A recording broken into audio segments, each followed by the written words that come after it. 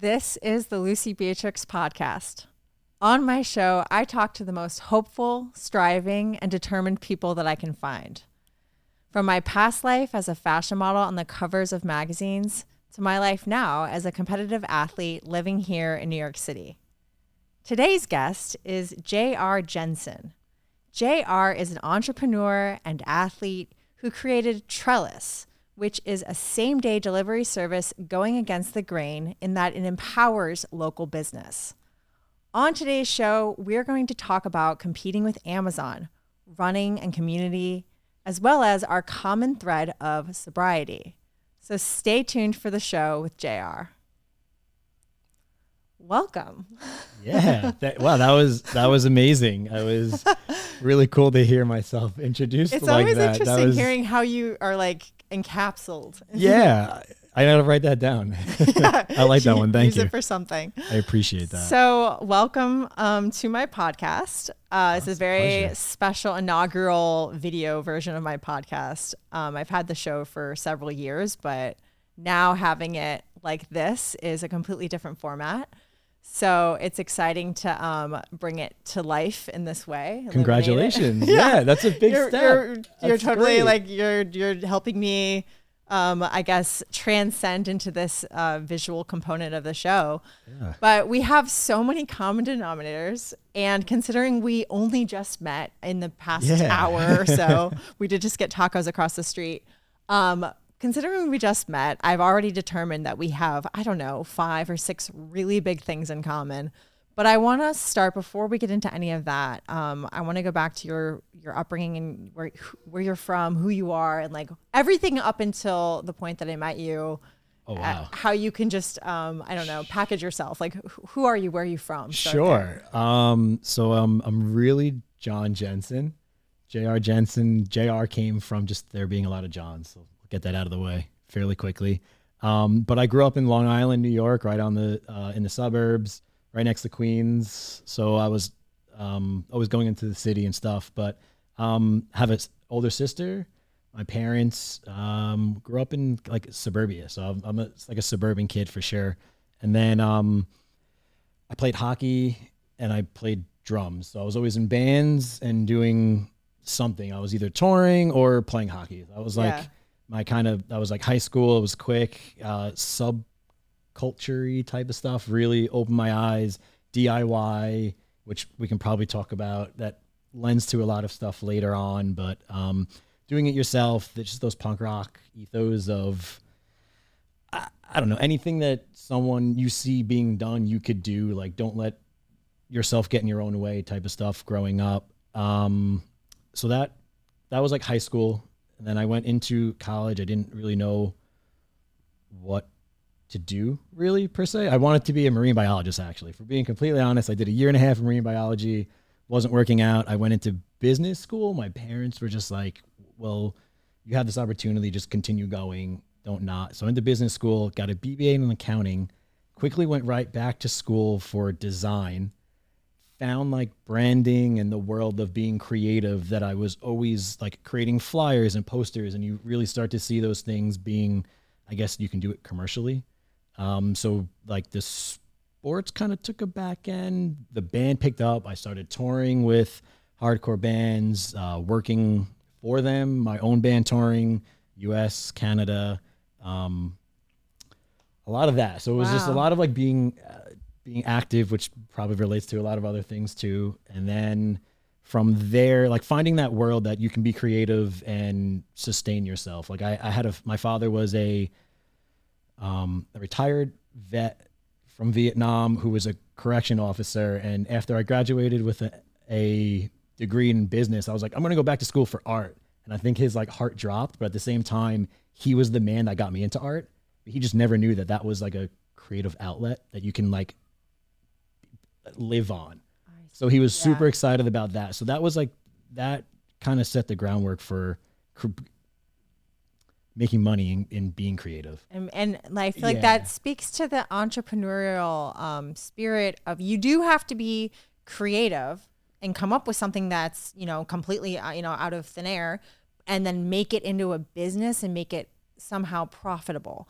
And so I'm just curious, as far as your entrepreneur side, or like coming up with, your company, your startup, how did you get into that? Or like, I know there's probably so many processes of trial and error and trying to figure out how you're going to carve your way and make a mark as a startup owner. So how did you stumble into that world? It was like years of doing other things, years of like, I don't want to call it failing, but years of doing things that just maybe didn't pan out, or that you pivot. There was like a record label I wanted to start, and I kind of did that on my own. It sunk money, but I learned. And then I did clothing companies with friends, like, in our 20s and younger, and just like doing things in the city, and that, like, those clothing lines never panned out, but those relationships are what I have now with those same guys we're doing running clubs together now. So like things never, like, the people you meet along those ways. But I ended up becoming my own freelance graphic designer and taking on work. And I met my business partner now 10 years ago doing that work for him with his agency. So it was learning and just not doing something. It was always doing something, and you never know which one is going to pan out. Sometimes it's just taking shots in the dark and just going after something full on, learning all the skills as you go, as well as you possibly can in motion.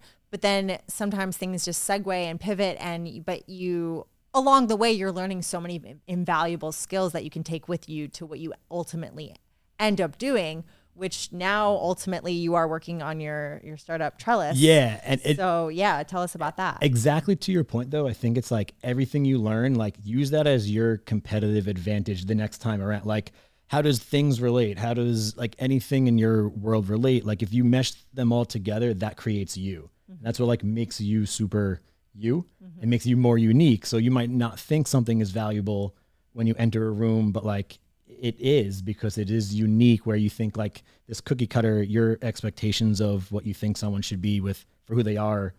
How do you differentiate from them? How do you and it's all those other, like, your unique journey, mashing that all up and then doing what you're doing now. Oh, I totally see that. And even just when you mentioned the music just now, and you're like, because that was one of the things we didn't touch on right before I met you, but I go, music, punk rock. Oh my God. Yeah, you're my guy. Like, I immediately connect with you on that. And without even saying anything, because I'm like, if you know music, then you know me. Like, that can connect you with anyone, because it's just like such a strong thing that, that like you're in it or you're not. And so that's pretty cool. But I see what you're saying. And it's just, I've definitely noticed with my own life, with like navigating the world, is like finding those common threads with people instead of just being one singular thing, and using that dynamic, those dynamic interests to make you and relatable to way more people. And that's like, that's really what Trellis is. To jump back to that. Yeah. Like, so where I am now is, being an entrepreneur, but I'm the creative director here. I am the CTO in the business. I've coded for us. I've done all the branding. I've designed everything. I built one of our websites. I work with the marketing team. I work with even the sales team. I work with the product team, and it's like all those different things. I was a UX designer for years. I was an art director in an interactive video startup for 2 years. I just, all those different things is like, now I'm doing it all together. Got you to this point. Yeah. And that's what's letting me, I feel like, be comfortable in this role of taking everything on and doing my own thing. So explain Trellis to anyone who doesn't know. Sure. I mentioned briefly in the intro that it's empowering local businesses, same day delivery service, but explain it for yourself. Right. So there's two business partners, super important part of the equation here. So I have to say, like, it's definitely not doing it on my own. I'm doing it with two other people, Adam Haber and Brian Berkery. And Adam actually came up with the idea. He's been trying to do this for years. He worked in economic development. He was trying to get actually our town, like where we live locally, to do this themselves, like to do a like a government private thing together, and it just didn't pan out. He was talking with Brian. Brian knew me, and Trellis, our same day delivery service, was born. Where, hey, the ethos are DoorDashes, Grubhubs, Drizzly, Amazon. They all take a percentage of the sale. So how can you say you're for small businesses, but before anything, you're taking 15, 20, 30% of a sale from a small business that their margins are super small. So when they brought this idea to me, I just thought it was the coolest, like again, those ethos, like this is like fighting the man type stuff, helping the small guy. I'm in. So I was like, I'm in. So that's Trellis. It's a same-day delivery service that helps small businesses offer same-day delivery to compete against the Amazons, DoorDashes, Walmarts. And a lot of those businesses are disguising their offering by saying, hey, we work with small businesses. We'll do this stuff for you. But they're really just trying to get small businesses to list their products in their own ecosystems to make more money off of small businesses by taking their margins. Mm-hmm. And that's what Trellis is not here for. We want to teach small businesses how to have their own Shopify website, how to do their own sales. And then, we'll do that delivery, sure, but like put the power in your own hands as a business, not like put them behind the 8 ball by being a necessary evil. You're on some of these platforms and it's like, if you're not on it, you miss the sale. But if you're on it, you're losing 30% of your sale. Like, which one do you want? And that's the heart of Trellis. So it's a noble mission to empower and give back to the small mom and pop shops, and have them have this way to be competing and do the same day delivery stuff like the big names. But so how did you come up with that? Like, what was your, like, what inspired you, Sure, coming from where you come from? Sure. It was even, like, I guess I'll say, I believe in stars have to align for sure. Mm-hmm. Before I was approached with this, I was working with a friend of mine who owned the coffee shop. And I had this idea that coffee shops, I get like, you get a little card from your local coffee shop. Every 10 you get a free coffee. And I was like, oh, I wish I can use that same card at other local shops. And I was like, and then that, like, co-oping that. So then, like, people love rewards, like their Starbucks rewards, your Dunkin' Donuts rewards. So you can use those everywhere and you get points and then you redeem it anywhere. So I had this idea of like co-oping local coffee shops. I just drink a lot of coffee, if you can't tell. You'll hear sooner or later, ramp in. But like, if I can co-opt them to like have a rewards program for shopping local, that you can use those rewards and not just have to go to the same coffee shop 10 times in a row, but go to 10 different coffee shops and then redeem that somewhere. That was actually what I was starting on when Brian and Adam approached me and saying like, hey, we're doing this on a grander scale. We want to co-op and help businesses, small businesses, like all small business, retail businesses, home-based businesses, offer delivery. And it was that same idea of like co-op, like working with small businesses. Mm-hmm. So those stars definitely had to align. And so I was in that mindset already, which is kind of weird. Yeah. That I was already trying to work with local businesses to help them compete against like corporate businesses. The man. Yeah, sure. But like, and they're not all bad, they do good things, they help, but it's like you have a fighting chance. It gives character, have both. I don't know. That's my take on it. I totally see that. And I think there is this kind of in between where people are very much against like corporate, like big corporations, but at the same time it's like, well, like there's arguments for both sides, but it's this idea of this middle ground of meeting people where they're at and having a way to not shut out the smallest, like smaller, more, I don't know, like family run businesses. Yeah. And it just seems like an interesting thing to be so passionate about.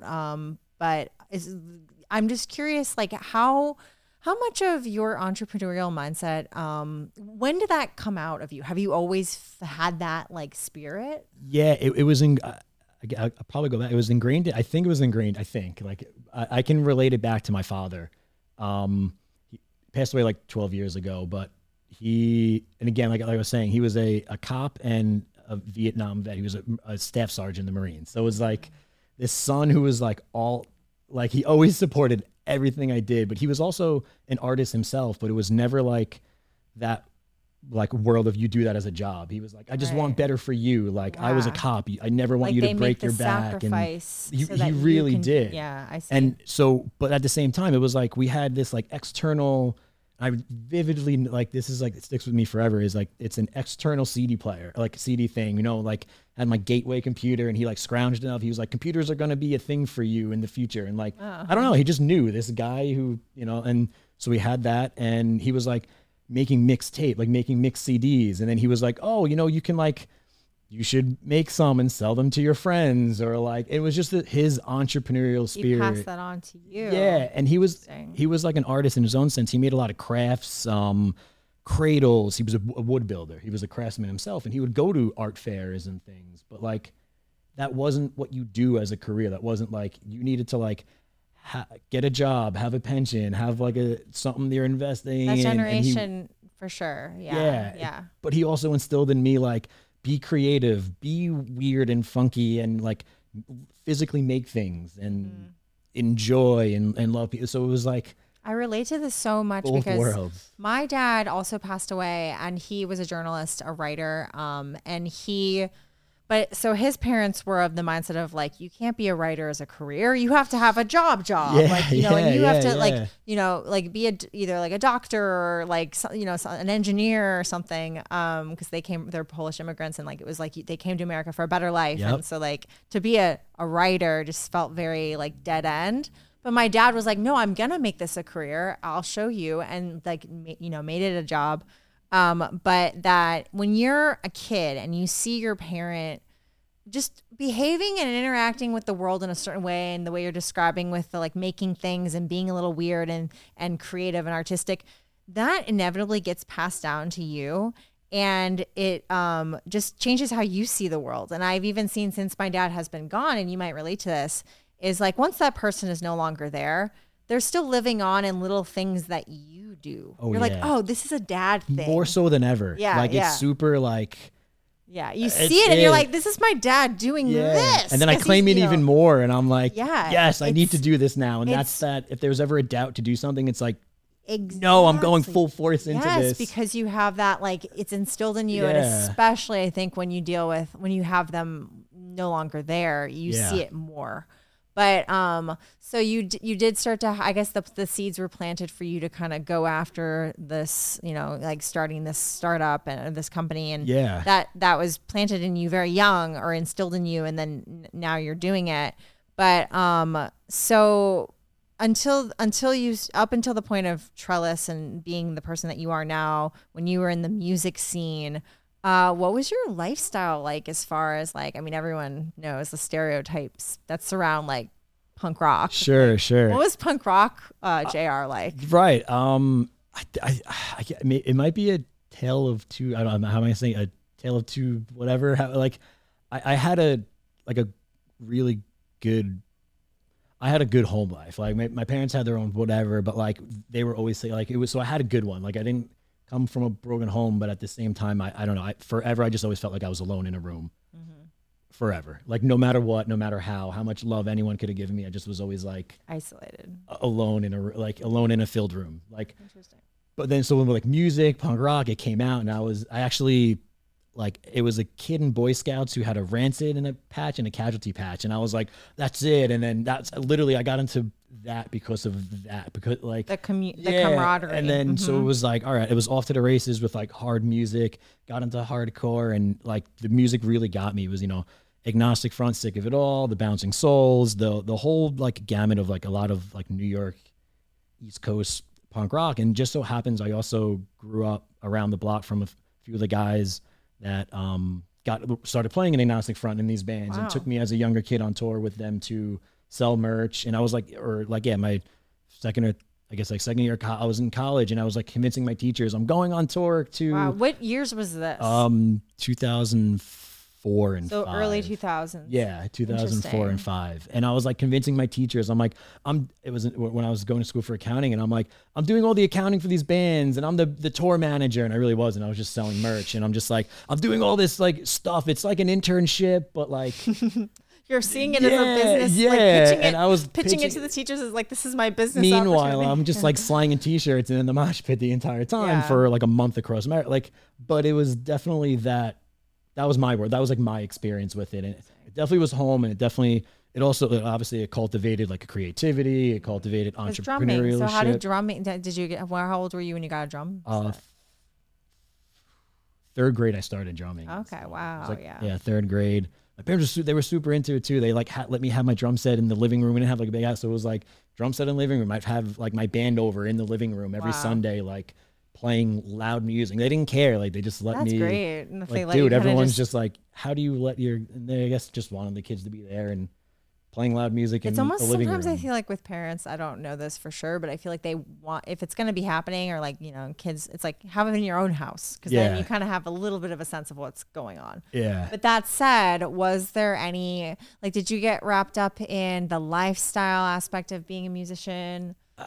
Not like, I don't think in like one of the cliche senses, but I definitely was like, not like hardcore partying, but like it was always out. Like I was always doing something out, drinking, doing stuff, whatever. I was like definitely like it took up a lot of time. Right. And then those, like a night ended up being maybe not like 2 days of partying, but just like canceled the next day because it was just like a late night out with the band going this, that. So it was definitely like part of the world, but never anything bad. Bad. Or like bad. Yeah. Bad. Because I relate to that actually. Because so when I came to New York, the music scene, this was in 2007 is when I came to New York. And so it was like early, I mean, that's not the early 2000s, but anyway, so the music scene spoke to me. I was the girl at all the shows. Like I went to everyone's shows. I was friends with all the local bands, like especially the Williamsburg crew of friends and stuff. And, the going to the show culture, and then also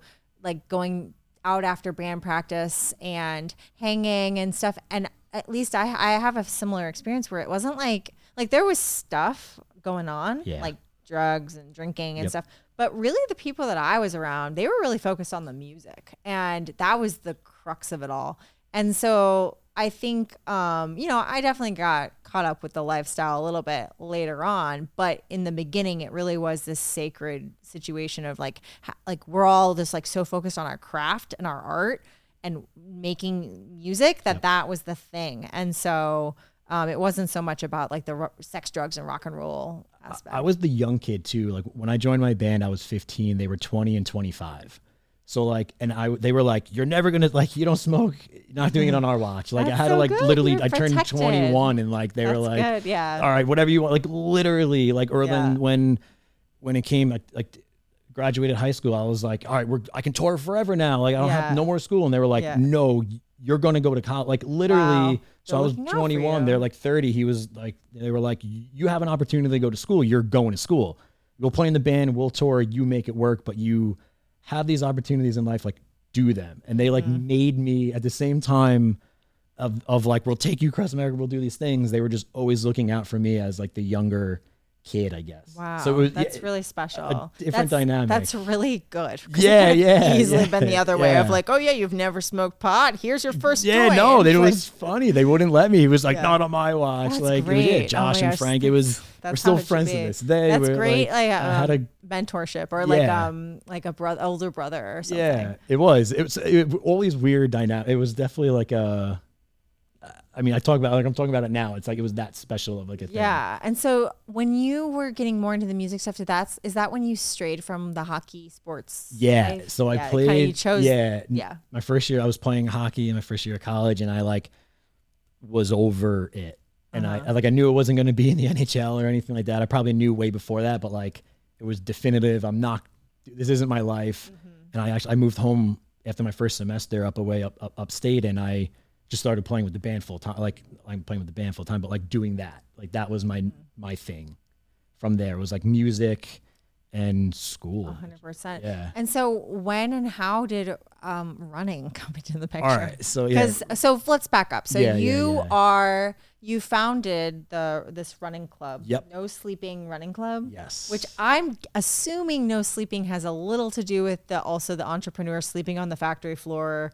Like, I mean, I don't know. That's you can take it a lot of ways. No, you can take it a lot of ways for sure. It like, well, really quick, like, no sleep, like don't sleep on it. Anything in your life, it's like, no sleeping. You can't sleep on your laurels. You can't sleep on anything. Because that's like lately I've been like firing off on all cylinders. And like 3 hours of sleep the past few nights because I'm just like work. And then I'm like, but that just sometimes you just have to do it. Yeah. We you need to sleep. You need it, but then also need to go after sometimes stuff. you need to do it. And it's fun. It's funny. Like, so Lucie and I, my like running partner, if you will, like confidant of, we got into it together, but like, it's the like, sometimes like, it was like sleep so you don't have to sleep. Like get your rest so you don't have like get your rest. Like I don't know if that's like just us getting older, but that's really funny. Yeah, but I got into running 3 years ago, and it was a lot of like lifestyle changes, and I think this is where a lot of our dots start to connect. Like here we go. Exactly. It was I had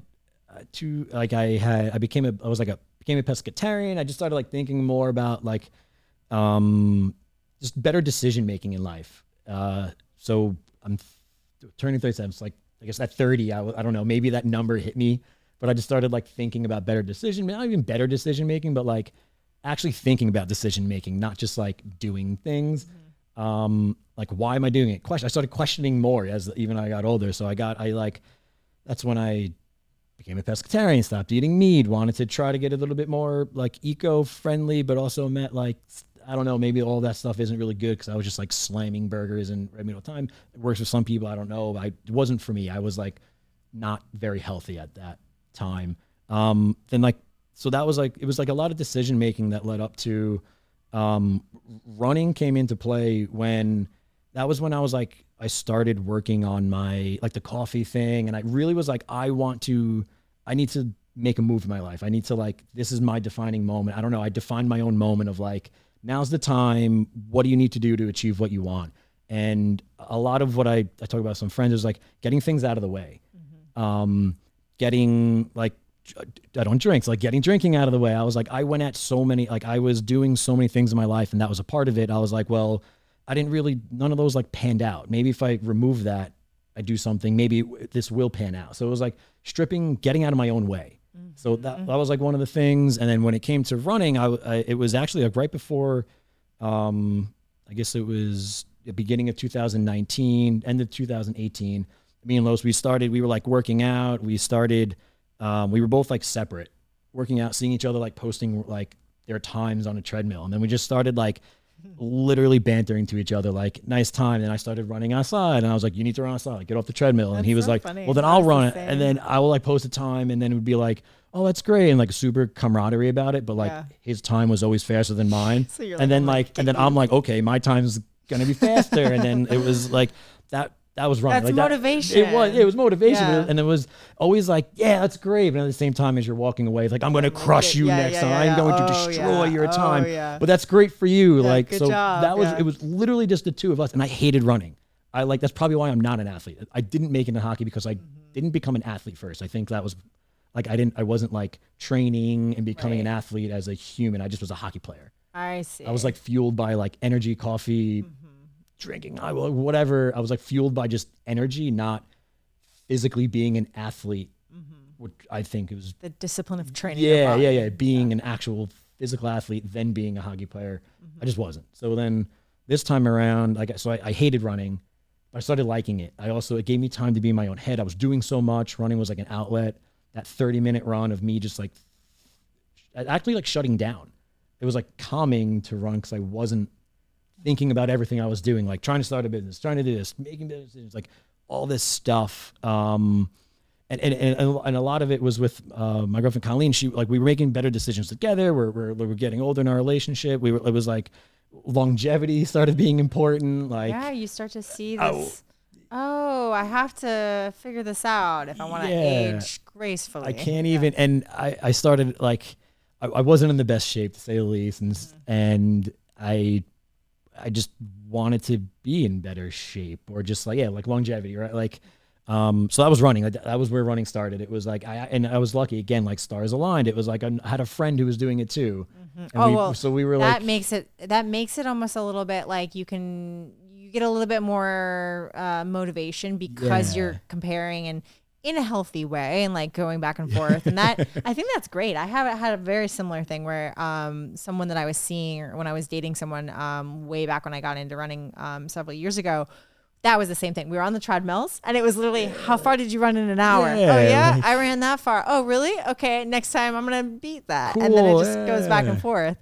But one thing I stumbled upon as I got more into running and was running with other people and not just one other person was the community and the run clubs. And so you guys start a run club. We did, yeah. So we started running and like, this is that entrepreneurial spirit, like right away. We were even making jokes and like, we laughed about it. We ran our first K together, like outside. I can't even lie. I was like in tears when I finished my first K and like, I was like pulled together. I was like all these things. Funny. I was like literally in tears. I never thought I could do that. Like I never thought I was a runner. Yeah. And then I ran a 5K and I was literally in tears. It was like such like a self, like I did this. Like I did this for myself. Yeah. I don't know. I just like did it. Yeah. And no one, it had like nothing to do with anyone. Like not like nothing to do with anyone, but like no one was going to run that race for me. That 5K. Like I did that. And no one really knows what these times mean. Like, I mean, some people know what these times mean, but like, I know for myself, like the difference between running a 16:59 5K between a 17:03 5K, for me, it's 4 seconds. But that was a really big deal. Right. I slipped underneath the 17. Oh my God. You know, it's like, there's like this idea that like that, but that to me, that validation, that feeling of like accomplishment is so awesome, but nobody else really cares that much, but that feeling is everything. I think those are important. Yeah. And I think those are important because they help you like, they help you be your best self so you can be your best self for other people too. Like you have to be in a good, to help other people. If you're someone who wants to help people, you have to, so you're confident to help them do their things. And then that's part of that, the call that like part of the club. Yeah. So now like I'm doing this to be my best self, if you will. And then Los was doing that too for himself. And then, so we ran that first 5K and we were literally joking with that entrepreneurial spirit. We're like, run one 5K, start Nike. And then like 3 weeks later, we were like, maybe we should do something. And then like 3 weeks after that, the pandemic hit. So, and then it was like, crap, like, what are we doing? So then we were just online, like posting our times and like getting a lot of people to just like, they were like seeing us posting every day. And like, I'm running too. And it was like mothers, his cousin, my cousin actually like runs like Ragnar's to all the, like every marathon I think he's been in. So he was like, at the same time, I always like had that in my peripheral of like someone as my cousin John, real runner. Yeah. Like, so I had that and I was like, one day I'll get there, but I'm playing over here with just like me and Los doing 5Ks. And that was the running club. Really, it was like together apart, but you're just like running, we're posting times. And it really resonated with a lot of people that were like, you never ran, I don't run. I'm like, no, you can. And they just started throwing their times, just like sharing on our stories. That was it. Like that was the club. And then we were like, like a community. Maybe we should make a page. Like, let's make an Instagram handle on this. And like, very like, maybe we should, even though we were like, we definitely want to. We're like, okay, we'll do that. And then like things just kept snowballing from there with, meeting more and more people. The Woo Crew, like up in the Upper West Side, they run every Monday night. Like go to those runs. Long Island has a lot of like really community-based runs. They have state park runs that you're like outside, like just that community. It was like I fell in love with it. I really did. I'm still in love with it now. So, I really want to know about your, like this company that's kind of new, not new, but it's coming up into the running community more and more. Everyone's hearing this name is the Diadora. Yeah, for sure. And when I say new or not as known, I mean that like so many people just think of Nike, Adidas, New Balance, but there are these smaller companies kind of taking over, and I would consider them to be one of them because the running focus seems to be on something different than just being on a podium as the best runner in the world. It's more about a vibe. And so like, what is the story with Diadora? So, we got, Los and I got like No Sleeping Running Club. It's always like no sleeping, right? It's something bigger than us. It's not us. It's the club and what people see it and how they believe. So that's like, just first and foremost, like, I think that's important. But with Diadora, their marketing manager, Alexander, had met us through crazy chance happenings, and they met us, and he just loved what we were doing and what his like team and what Brian, who leads Diadora USA, was instilling in his team with, like, don't, like, I guess at least what we've been told is, look for the right people, look for people who are doing it, whatever it is, you can figure it out. There's vibes, there's like connection, there's energy, and like whatever that it is, support them. So they saw what we were doing, and like, we would love to support you. And so that was, and then right away we started having these connections of they're like ingrained in the music world, conscious living, a lot of vegetarians. I don't eat meat. Like I don't, or are a part of that. So it kind of made it very relatable and easy for us to say like, hey, let's start working with this brand that is so closely aligned with music, ethos, and they are off the beaten path. Like we're off the beaten path. We're not rock star runners. We're just running. Yeah. And that was such the relationship. And I think the parallels of why they were like, we want to support this little run club. We don't care how small you are. Like, let's support a little community. Let's support community. Awesome. You guys are building community. Let's support community. And that's a lot of what they're doing. That's really cool. I love that. And I've just been noticing more and more with these brands that's becoming more mainstream. And I think it's for the best, because I think it used to just be about a certain aesthetic of like the end all be all. Like, I don't know, where runners were just runners and they're walking around in their race shirt and it was like the neon and I don't know, like there's just this thing. And that was never me. And I never wanted to be that kind of runner. And so I like seeing the like alternative to that, which is people who just are other things, and like you do a bunch of things, and like you're an entrepreneur and stuff, and like having the running be kind of like this, it's like the thing that kind of allows you to do the things that you're doing in your daily life. Yes, what you're actually doing. Yeah, and that's a huge part of the club. Like that's the motivation we want people to know. Like that's it. Like it's run so you can do more. Like and like that's awesome. Literally, that was our thread, and that was like Lois and I think that was our common thread. And he had his own, like he has his own career too as an entrepreneur and doing his own show. He has a TV show on Revolt TV. So like both of us we have our own things, and like when we would run, like after the run, we would like powwow and talk about like what are you working on? What are you doing? And then we would run with other people and ask them what they're doing. How can we connect? How can I add value? I don't know. Like I was running like that. It was like that world of like, ooh, we just like sweat this out. You just had a moment. I just had a moment. Now we're having a moment together after that run. And that was a lot of that connections in the running, like through running, that like built those relationships and made it even stronger to go out and like tackle the world after you're done. I totally get that. And you know, somebody who really speaks to this is Casey Neistat, because he's a really good runner. I don't know if you've seen his times and stuff, but Casey's like, you know, YouTuber, like, storyteller, but then he's also this runner, and he straight up just uses running to like get out the extra energy and then go do the thing of like making a video or something. But some of his friends that he's in good company with are people like Neve Schulman, who's also this runner who had the show Catfish on MTV. And it's just kind of cool to see like that kind of runner where they're doing their thing, and then they just use running as like this like tool to kind of help them do the thing that they're actually focusing on.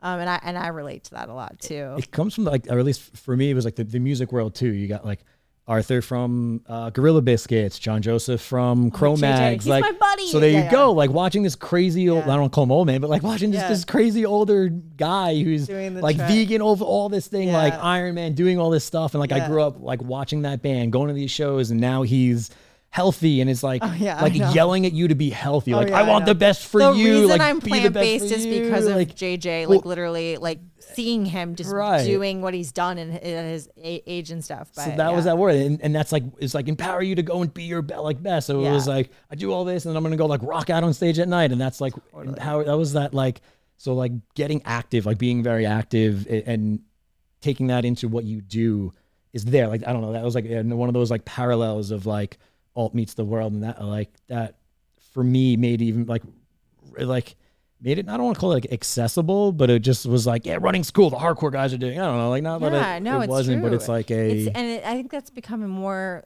now, because I don't think so much in the past people were putting two and two together, but now it just seems to be like that's where things are going, and like trying to improve longevity and stay healthy and do the things you can do to be doing what you're doing for a long time. Like John Joseph playing shows, in his later years or continuing his career.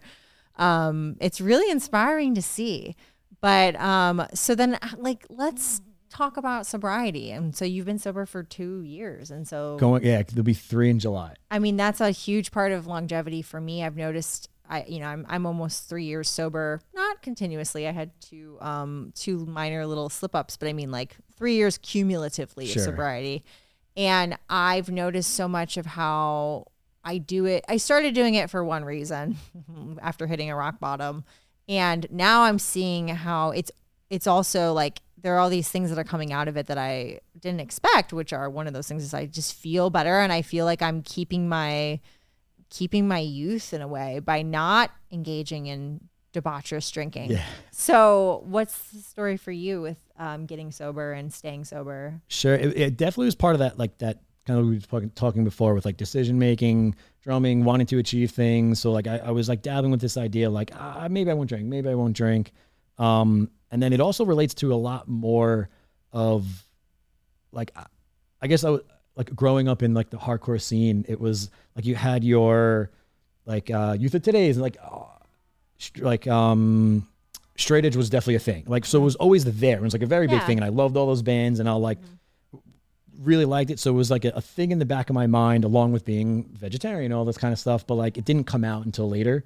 Like, and so like those bands, and actually like one day, even when I was really younger, at first I was like into like Face to Face, 7 Seconds, Gorilla Biscuits, H2O. And someone asked me, like, are you straight edge? And I'm like, no. And they're like, well, that's your favorite bands. And I'm like, I didn't even know. Like, I didn't know that they were all like straight, like in that world. I didn't even know. I just loved their message, positivity, PMA, like this whole thing that I just didn't even know was me. I just really liked drinking back then, but I loved that PMA and that like that world. So then when it came to drinking, I went out. I got wasted one night. Nothing crazy. Didn't like do anything bad. But I woke up the next day and I'm like, today's it. Wow. And I do things like cold turkey. Like I woke up one day and I was like, I'm gonna stop eating fish. Like, and like if I plan it and tell people, it won't happen. Right. But I know myself. Just do it. I just have to do it and say it to myself and then like start holding myself accountable. So that was, and I definitely started with like, I'll just do it for like a week. And then like a week turned into a month. And then the more and more people started telling me like, you'll never do it. And I'm like, I'm in. And I'm like, doubling down on like, not drink, like not doing it because of them not believing in me, but like doing it because of like, no, that's like, that's interesting. That was my journey with it. And then just like things started like more like time opened up. And at first I was still like going out, like I still wanted to hang out all the time. But then I'm like, it's still counter to why I stopped drinking. So I was still wasting time. Not wasting time being out with friends, but like, I don't need to be here anymore. Like probably those nights where, you go out. You have the clarity to say the party's done. I can go home. I'm good now. here. No, like totally I saw friends. I can go home. I was social. It's 10 o'clock. People are getting a little tipsy. I can just peace out and go work on what I need to work on. And then I can always I always was the driver too. So people started wanting to hang out more because I drove. I'm kind of kidding, but not. But like, but then I was also the ride home. So now I can leave whenever I want. My life is in my hands even more now. Great, yeah. So now I can really see that. I can just do whatever I want whenever I want because I'm not. Yeah, drunk. And I also think there's something to be said about those social encounters you have sober are more valuable because you remember them. You're not losing yourself. You're not saying things out of like, having like being under the influence. Like I think things are more meaningful and you're more perceptive to different things that you get out of these hangs, like when you're sober. Yeah. And I definitely experienced that myself too. And so you started to see these positive things come out of just being sober. So it sounds like you just kind of stayed in it because you would see your life unfold. Doubling up. Just like more and more things are happening, more and more dots are connecting. I'm having more and more time. I'm doing things more. I did have a few friends. Like I just went cold turkey. I didn't do like anything. I didn't go to like meetings. I did nothing. I just like stopped. Right. But I did have a few friends that like were sober as well. One for 7 years, one for 10 years, one for 30 years. And we're actually like partners in a brand together. So it was like people I was around that like I finally, so they were like kind of sending me messages, like not like once. My friend John sends me messages every day. Kathy even called it out. He sends me messages every day. I get a message like a script. He sends a message out to a group of people every day. And it's one of the most comforting things I have. Like everything. I have a similar kind of thing. It's really, really cool. Whether he knows it or not, hopefully he'll listen or see this, but he knows it. And I thank, So amazing. It's everything. Yeah, the community it's that the comes. little So thing. community Yes. that comes with running, the community that comes with music, and the community that comes with sobriety. It's everything. And I think that I have a lot of reasons to stay sober. My life has changed for the better, but I also having people like even today, I wake up and I have a text, hey, I'm getting a chip at a meeting, like someone that's in my chat or whatever. Gonna, celebrate this milestone in sobriety. I'm like, yeah. And like, that makes me want to stay sober because I'm like, I want to stay in this cool club of like, us supporting each other, of being our best selves versus whatever else, but that's great. The sober world feels like it's always kind of been around. Like it's in all the subcultures I've been in. I just wasn't part of it, but it's been a thing. It hasn't not been here, like been around me. I wasn't on that. So I didn't like try that side of things. Yeah. So and you also can like retroactively look back and see that and go, oh, there were like, I can look at myself and I'm like, oh yeah, I had a roommate who was sober and that's interesting that they were that close, but I didn't really know to like go into that club. But it's like like being around. There. And then now I'm enjoying it, and I think, I actually like love the taste of beer. Like I love drinking IPAs. I still do. Athletic. I will say like athletic. Yeah. I got into it like heavy. I actually so I got into that. I was like slamming those, and I still drink them all the time, but like, and there's plenty more now. Like 3 years later, like every brand, I was just at Brooklyn Brewery the other night. They have their all the NA. All the NAs is like a huge thing now, and I love it. Brewed off from London. Like I like love all these things. Like ordering them online, it's really easy because you can ship it. But like I still like drinking beer. People think I'm weird. They're like, it's empty calories, and I'm kind of like, I don't care. I still like, it's like, I don't know, but I don't want to get drunk. I do like elevated drinks, seed lip. I love like making nice drinks with elevated experiences. And like make it your own. Like, and I've noticed too, like it's so much more accessible to be a sober person these days because of these brands coming out with the 0% alcohol. And so it makes it a little bit easier. And I also think it's a little bit more respected than it ever was. Like people get it. If you say I'm not drinking or I'm sober, and you don't make it a thing, I think other people are like, okay, good for you. And whereas I think maybe it wasn't so much the case maybe in previous generations, but yeah, no, I've just noticed my life unfold in such positive ways that it's almost like the pros definitely outweigh the cons, or like I see so much validation in daily life with it. You're doing this, like like things that you've had. That's awesome. Just being perceptive and having clarity, like that's everything. And even just like laying my head to the pillow at night knowing that everything that I did that day was something I chose to do, and it wasn't like under the influence or something. Or missed that day. Like I feel like the older I got, I started missing the next. I used to be able to wake up. I never got hungover in my entire life until like, I can't say a few years ago because a few years I haven't been drinking for years, but like a few years before I stopped, like I started like, I was like, oh, tomorrow, like I wasted tomorrow. And I'm like, I just wasted a day. I hate myself.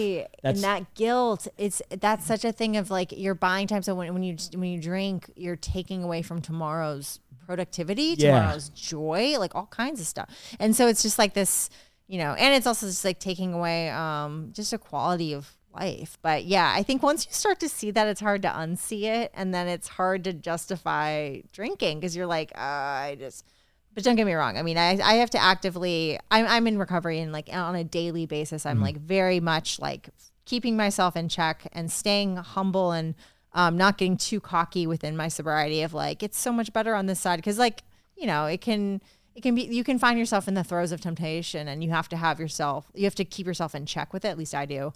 But my life is just, it's so easy to see how much better it's gotten by staying above the influence. And you can see it because you have clarity too. That's so that probably you have a perspective to be able to see what's actually going on now too. So I'm it was sure easy to turn and look the other way when I was in the thick of it in the old days. But so what do you see for yourself in the future? Like say 15 years from now, what is JR doing? What does it look like? Wow. 50 to 20-ish. Oh, wow. 2045. 2045. What am I doing? I hope I'm doing much of what I'm doing now. Like I really like what I'm doing. Like I hope I'm still, whether it's I hope obviously Charles will still be around. We'll still be helping for this. I hope that's it. And I hope I'm able to expand from there and help other communities and things in ways the same way I was with Trellis with small businesses. I hope I'm able to continue doing that. I hope that the running club is still around. I hope I'm still running. I hope that we can connect with more and more people and like inspire them to do what they want to do through being empowered by running. Like, I hope that's still happening. I hope like I'm a family, like, you know, I'm looking toward that with me and my girlfriend. We've been together forever. It's like, I think everyone's waiting, but like, that's like a thing, you know, that's definitely something. And I hope we're able to, we've been together for 10 years. We were friends for years before that too. And it's such like we've gone through everything together. Colleen Bellisi, like we've gone together through, like, my whole journey is part of her journey too. So we've been on this journey together of like, we met at punk rock shows. She was taking photos. I was playing drums. I've known her brother. Like, we've known each other for closer to 2 decades. Like, and if you have that history, that's such an important thing. Part of where I see it, it's like, what are we doing? Like, we work together in Trellis. She's our marketing director. She's been with us from day one. She like helped us on so many things that we didn't even know we needed help on. And then as we started scaling, we raised money. We've like hired her full time, and like definitely that, like, where's our journey? Like, definitely part of my journey is that journey together. And that's like definitely a huge part of. That's exciting. Yeah. So I don't know where that'll take us, but that's a sweet, it's sweet that you guys have that kind of partnership. And it sounds like, cause it started as a friendship, it's kind of carried on as like close friends on top of being together. So it's like that friend that'll like call you out on anything and everything, and it's amazing. So she knows me, like she knows everything. So she saw me go through everything. She saw me as the former life like that, like punk rock JR. She saw me as freelancing, traveling JR. She saw me as like starting business, making decisions JR. Like, and she supported me that entire way. So I'm in 20 years, it'll be whatever we're up to. That's so sweet. Oh, man. Whatever you guys are up to. Oh, that's so cute. I love doing. that. So yeah, I think that this has been an amazing conversation. It's really inspiring actually to hear like your trajectory, and also have so many parallels and relate so much. So yeah, I hope that you got something out of this as well. Oh, I did. No, this was great. I really feel, I love this experience. This was great. Like, thank you for having me. I love, it's like a little bit of a retrospect. It's cool to talk. To just see the world. There's something about when you sit down and talk to somebody in a recorded setting, things come out of nowhere. But yeah, so I look forward to seeing how everything blossoms in the future for you. And for everyone listening to my show, thanks so much for tuning in. You can find me on Instagram. I'm at Lucie Beatrix, LucieBeatrix. And until next time, just be fast. Just win.